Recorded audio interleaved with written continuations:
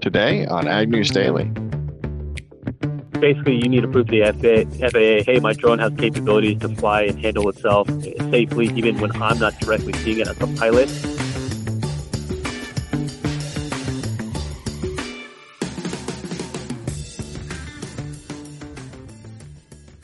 Listeners, welcome back to June 20th, 2023, Tuesday's edition of the Ag News Daily podcast. And we've got a hot one for you today, right, Delaney? It was a hot one yesterday too, Tanner. Yeah, it was. We've got excessive heat warnings and heat advisories in effect for our friends in Oklahoma and Texas. It seems like that portion of the country just can't catch a break. Either they're too dry or they get too much rain, and now they're getting too much heat. Temperatures in southern Oklahoma and northern Texas are expected to be 110 to 120 degrees Fahrenheit today. That obviously makes being outside and working in the outdoors very dangerous. There's still low air quality concerns for parts of Minnesota as the wildfires in Canada continue to send issues down here for air quality. Ground level ozone is expected to be high during the afternoon on Tuesday into Wednesday across southeastern Minnesota, which may push into Iowa where we are at. But Delaney, we've got a storm to watch out in the Atlantic. The tropical storm Brett has formed in the central Atlantic Ocean and might become a hurricane tomorrow.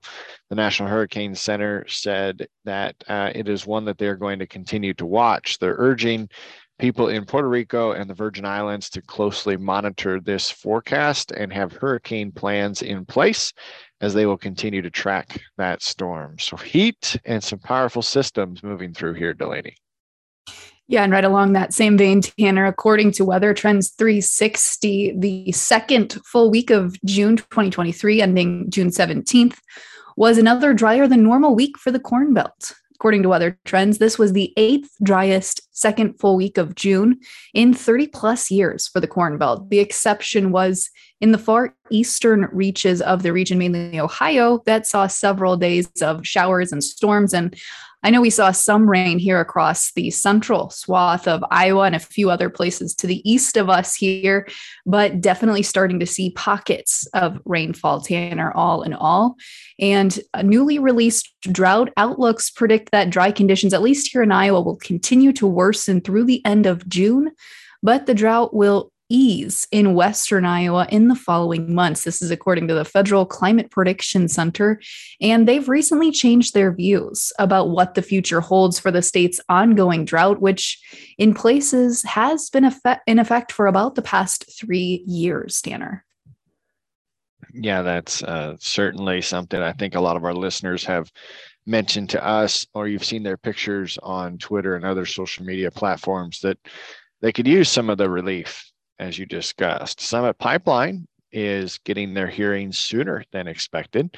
Final permit hearing to consider the Summit Carbon Solutions carbon dioxide pipeline will start 2 months earlier than originally expected. The schedule was set on Friday by the Iowa Utilities Board.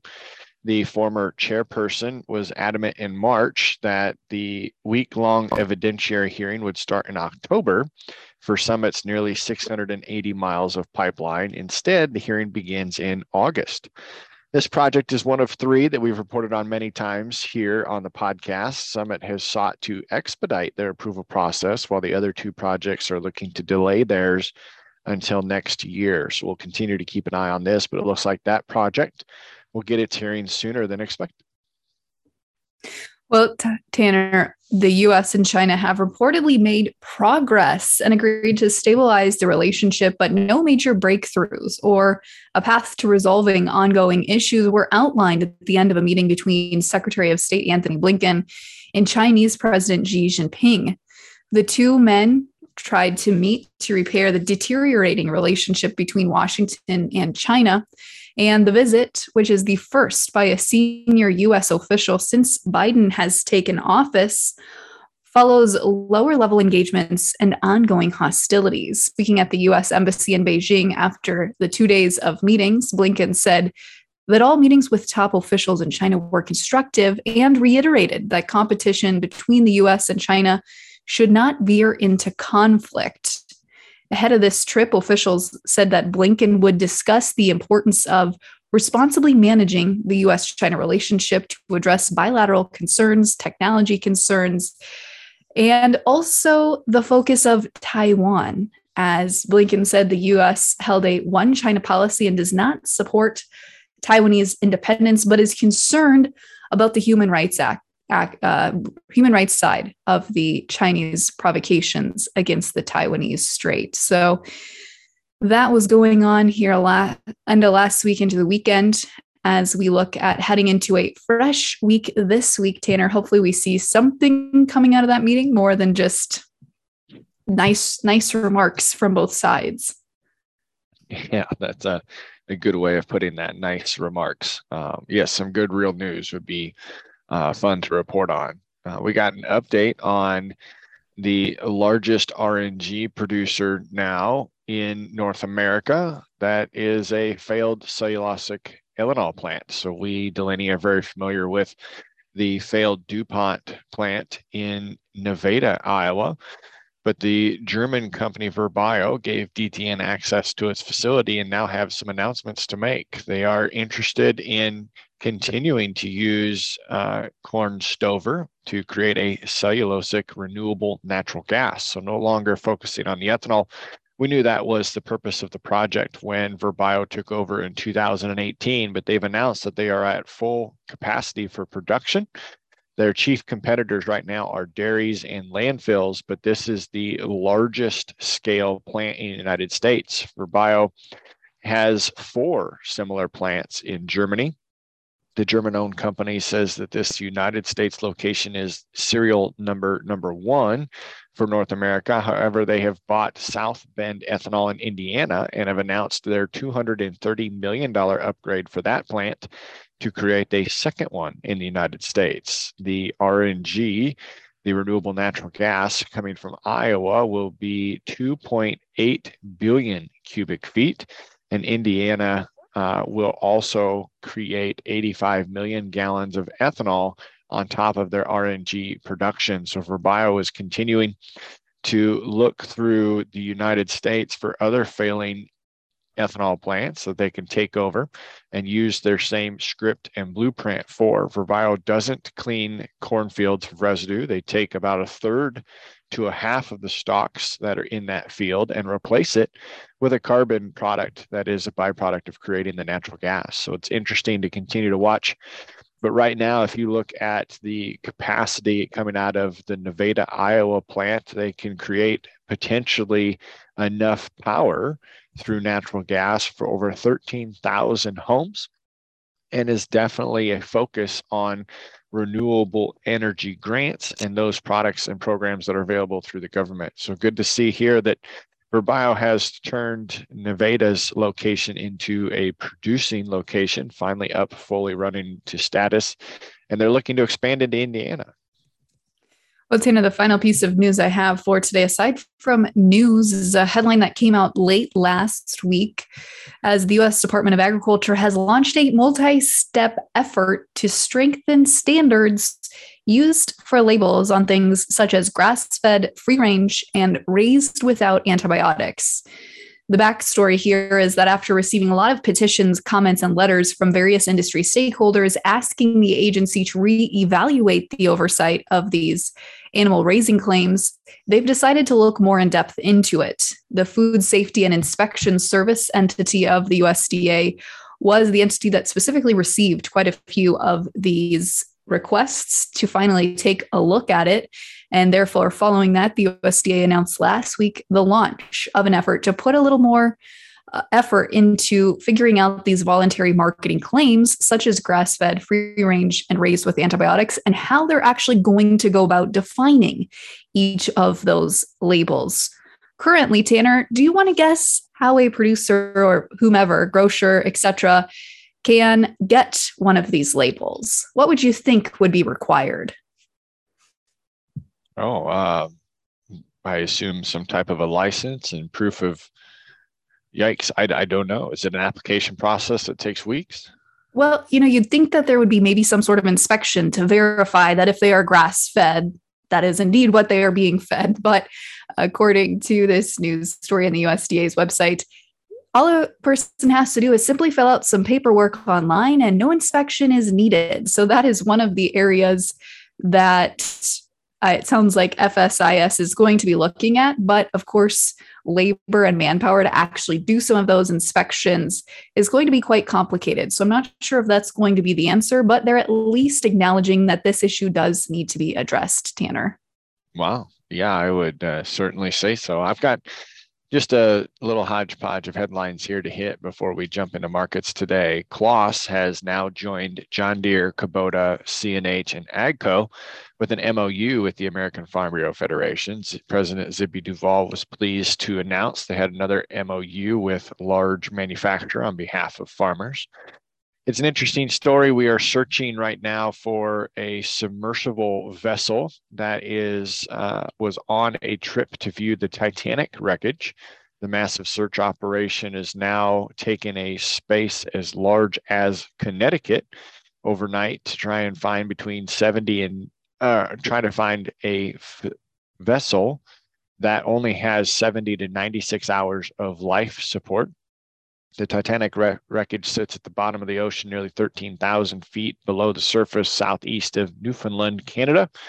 And we will continue to get updates on that. There supposedly are some very notable individuals that are on this vessel. It's quite interesting, too, as you dive deeper into that topic, the number of disclosures and contracts and everything that needs to be signed. But the search area is quite large. Moscow also launched another massive air attack on Kiev. They're using Iranian-made drones. They're continuing to push, obviously, on the capital city in Ukraine using those drones. A fire has erupted on key infrastructure on the western side of the battlefront, and Russia's major focus remains the eastern front.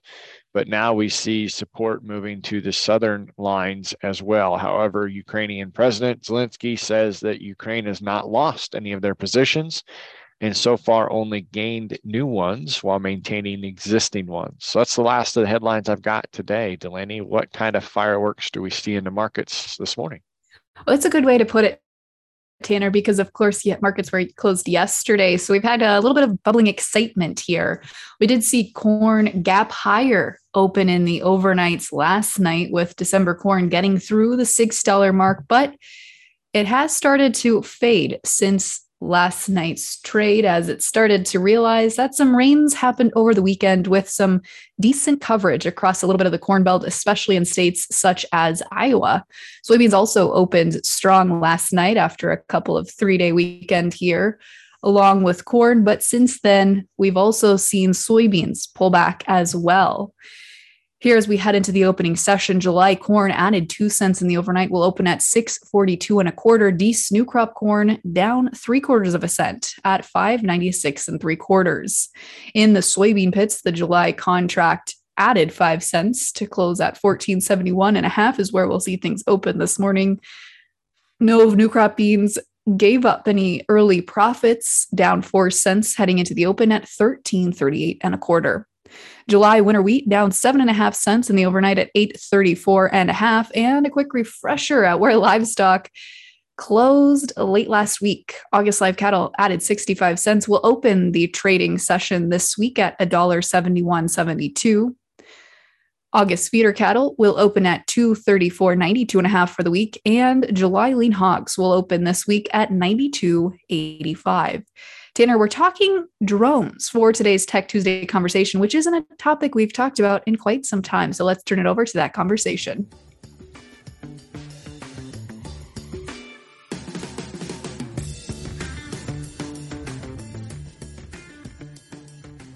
Well, folks, there has been a lot of muddy waters around the topic of drones and drone regulation. So we're chatting today for our Tech Tuesday conversation with Arthur Erickson, the CEO of Hylio. Arthur, thank you so much for joining us today. Certainly excited to dig in more into this topic because I think it's been one that's caused confusion for many years now. Yeah, that's right. Thank you for having me. Glad to be here. I can hopefully provide some insight into the process for applications here and getting legally licensed to fly and operate these spray drones. So, Arthur, before we dig into the meat and potatoes of the drone industry, let's talk a little bit about your background and Hylio's background and why this is even a topic that's relevant for you and your company. Sure. So my name is Arthur Erickson. I'm the CEO and one of the co-founders of a company called Hylio. Hylio is based in Houston, Texas.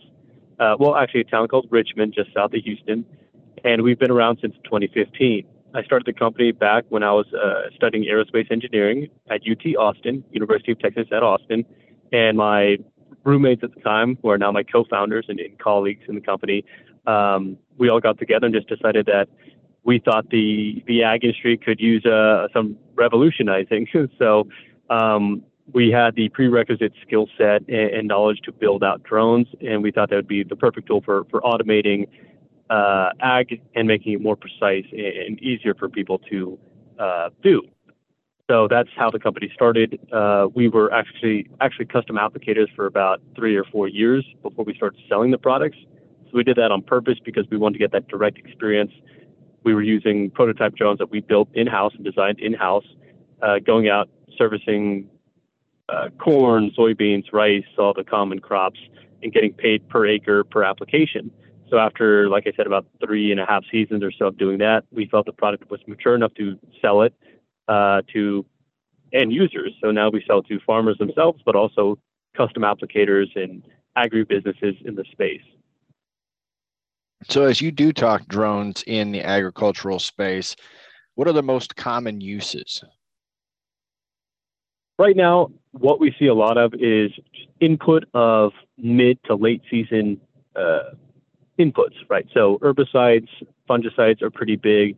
Some foliar feeds, topical types of fertilizers are also very popular. So is cover crop seeding using the granular spreader attachment to our drones.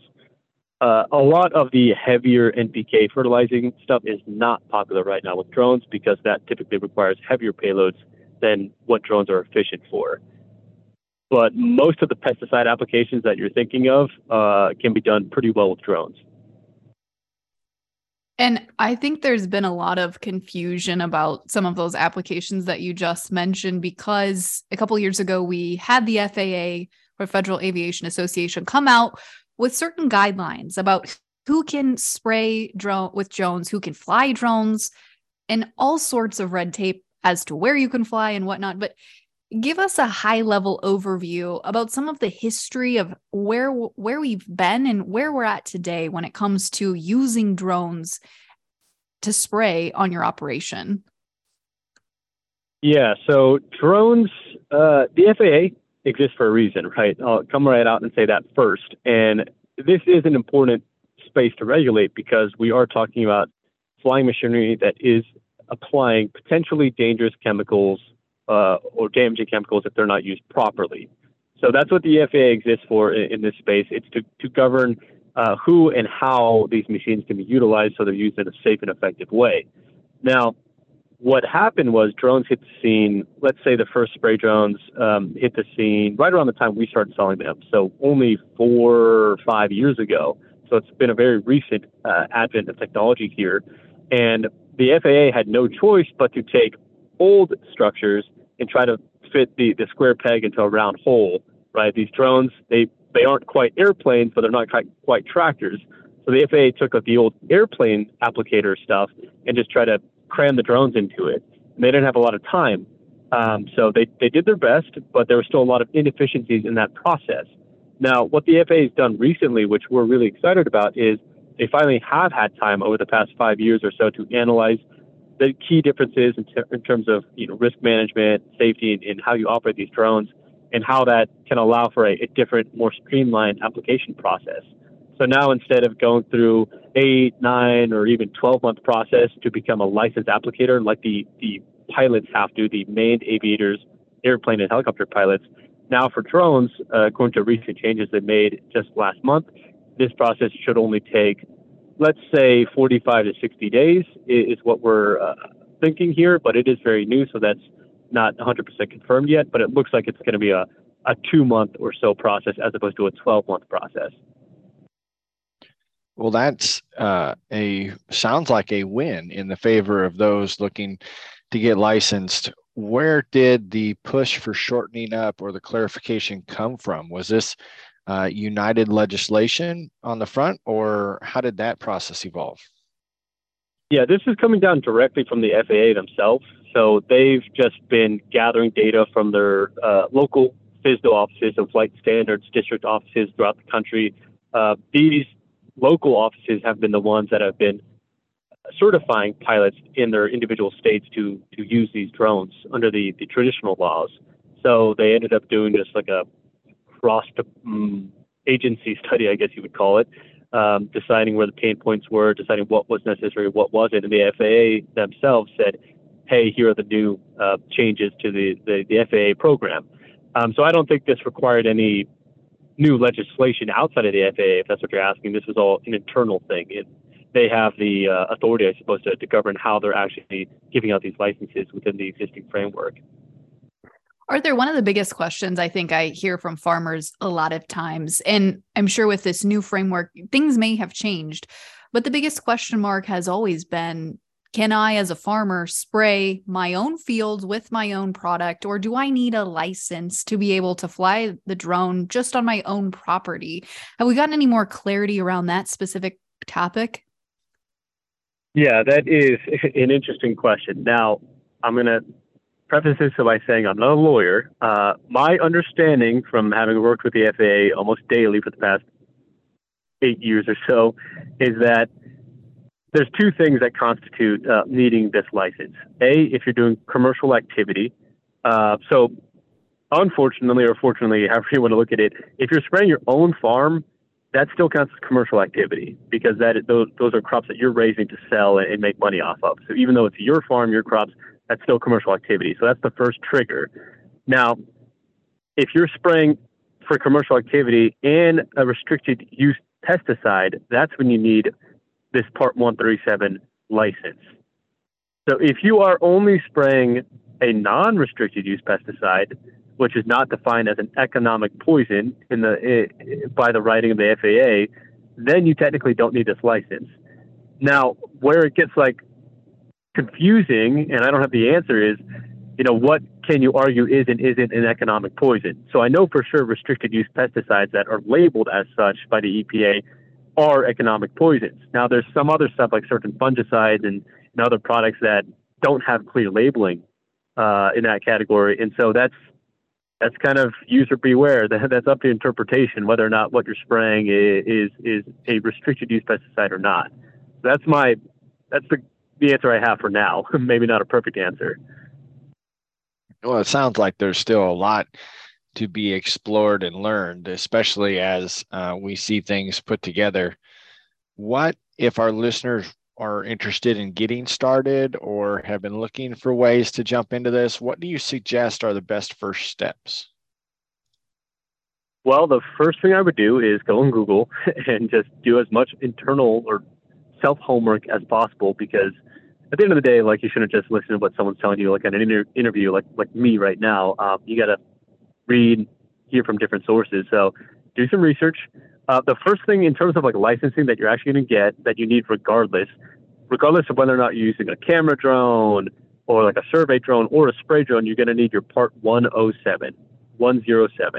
That's your small UAS commercial pilot's license. So that's a relatively easy license to get. I say relatively easy. You do need a study. It's a 60-question test that you take. I think it's online now. Ever since COVID, they moved to an online testing process. And you need to study basic drone procedures. You need to understand air maps. So you need to understand what Class C airspace is and Class D airspace. And you need to be able to identify those on a map.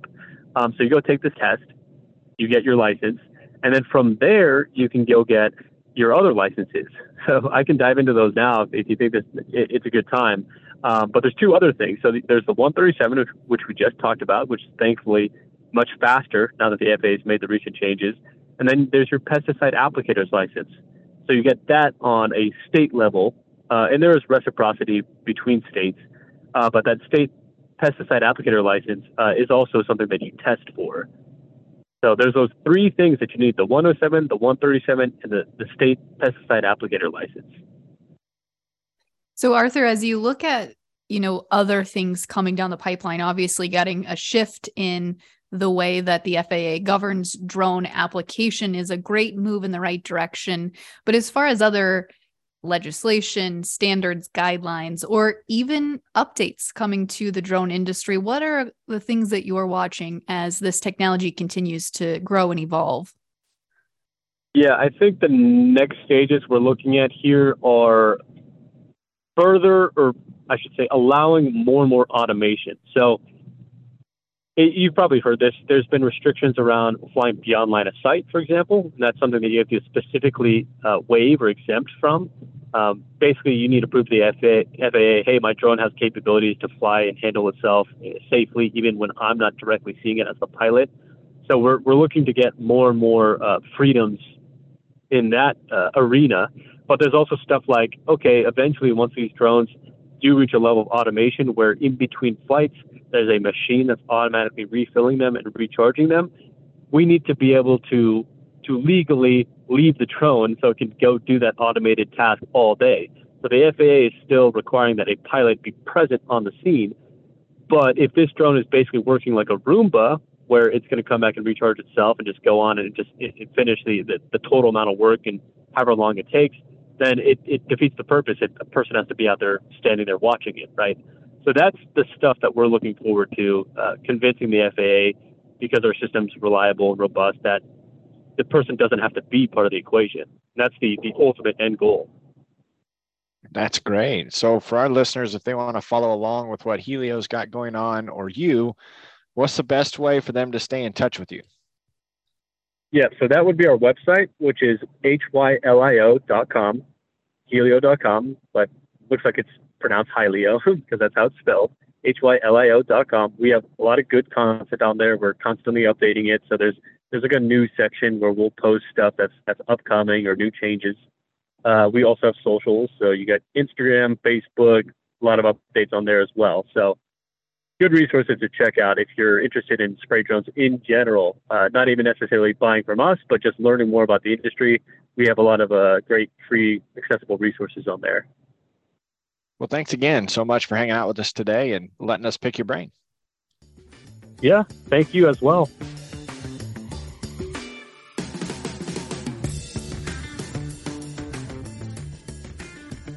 Well, there you go. What a great Tech Tuesday. Thanks for lining that up, Delaney. Kind of fun to learn about what's progressing in that nature of technology for agriculture. Listeners, thanks for hanging out with us. Thanks for sending us ideas like this one. If you've got more, find us on social media. But for today, what do you say, Delaney? Should we let the listeners go? Let's let them go.